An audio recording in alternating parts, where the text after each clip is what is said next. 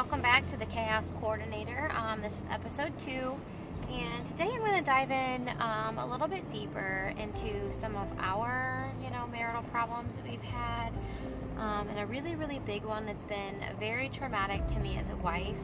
I'm literally on my way driving home from work, and just thought I'd get into it because it's pretty heavy on my heart lately.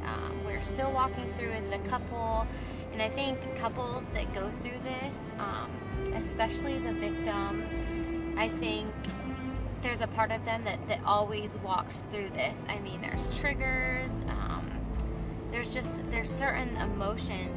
It's all in itself. It is the same process as almost like grief.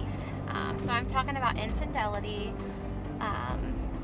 This has been a big part of our marriage,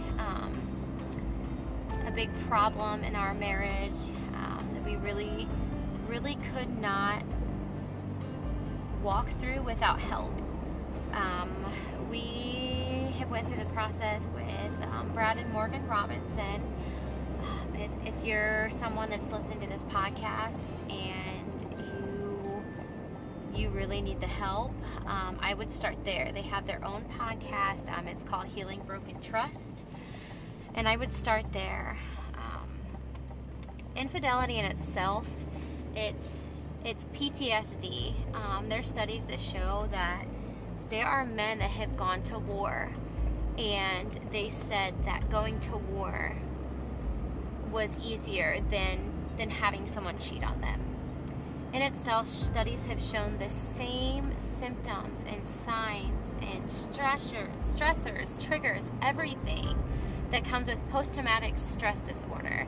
And yes, it's real. I have lived it.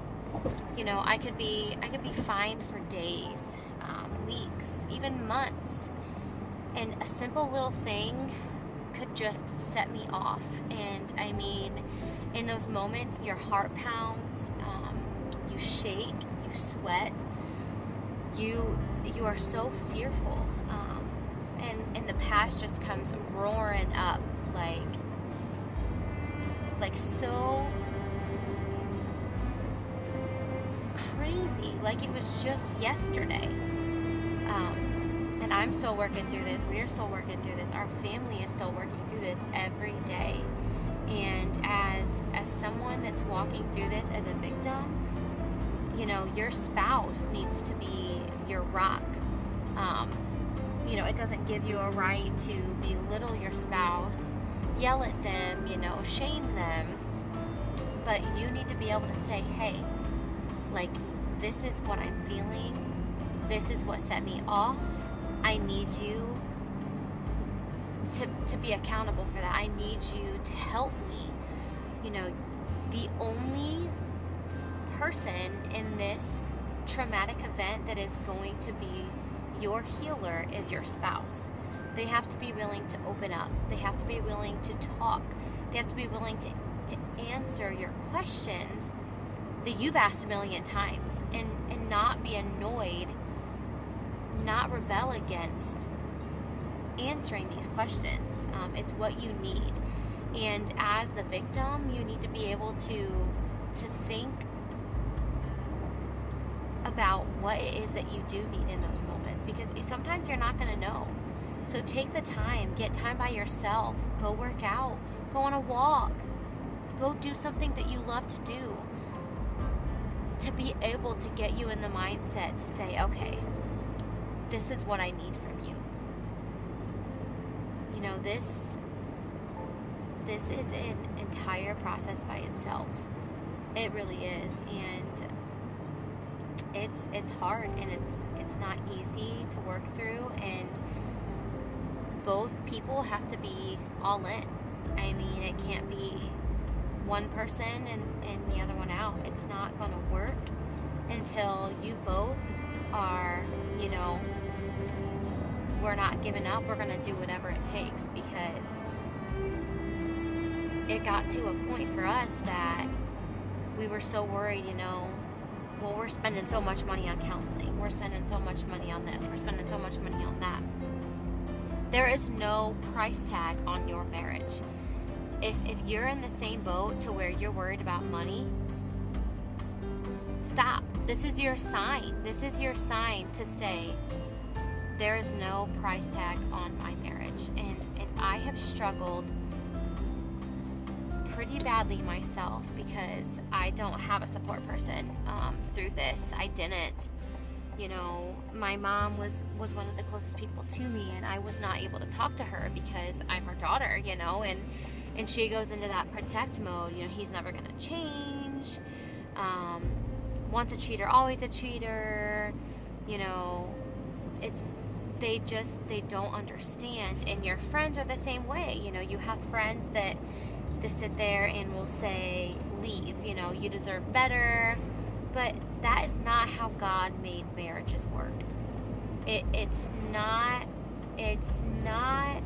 what the definition of marriage is. You know, you take vows through sickness and in health, for richer or for poor, till death do us part.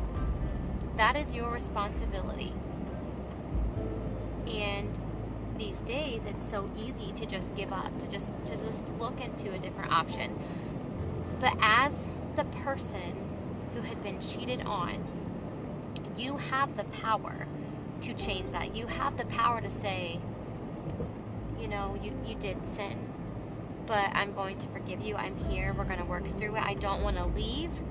I'm extremely hurt. I'm heartbroken. I don't know how I'm going to get through this, but I know that I need you, and that we're going to do whatever it takes.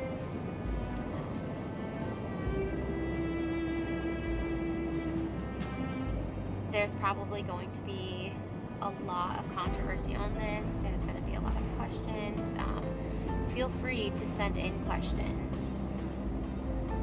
And you can send in questions about my life, questions what you have about your life.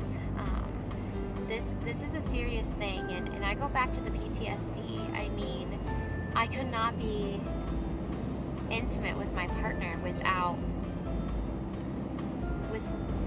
literally without breaking down into tears. I couldn't, and I seen counselor after counselor, but none of these people were specialized in affair recovery programs. I mean, they didn't know, you know. One counselor told me, you know, well, what's it going to do for you to talk about it? You know, it's just going to bring up more hurt. Is there really a point for you to talk through it? And I was dumbfounded. I mean, I was so hurt by that because it's what I needed. And in my mind, it's like, how are we ever supposed to work through this if we don't talk about it? Because during the affair with, you know, that I worked through with my husband, the only things that I found out were things that I found out by myself. You know, he lied and lied and lied and lied and covered it up. I mean, I figured out because I caught him, you know, texting on his phone, you know, his location turned off on his phone. I mean, all sorts of things that I found out. I had no idea anything other than what I knew myself. I mean, you have to talk through it. As the victim, you need it. You need to be able to openly talk about it. You need to be able to work through the emotions, work through the cause, work through everything. And it's never going to go away if you don't do that. So please send in your questions. I'm here for you. I can talk more about it. I'm just almost home now. As I said, that I was doing this and I went home from work because it was really heavy on my mind. It's something that I really want to talk to people about because I feel like I'm going to be someone's hope to hold on to their marriage when everybody else is telling them not to. That hope that, you know, my family's not going to work out. That little piece of hope that's saying, that sign that's saying, hold on just a little longer. You're not alone.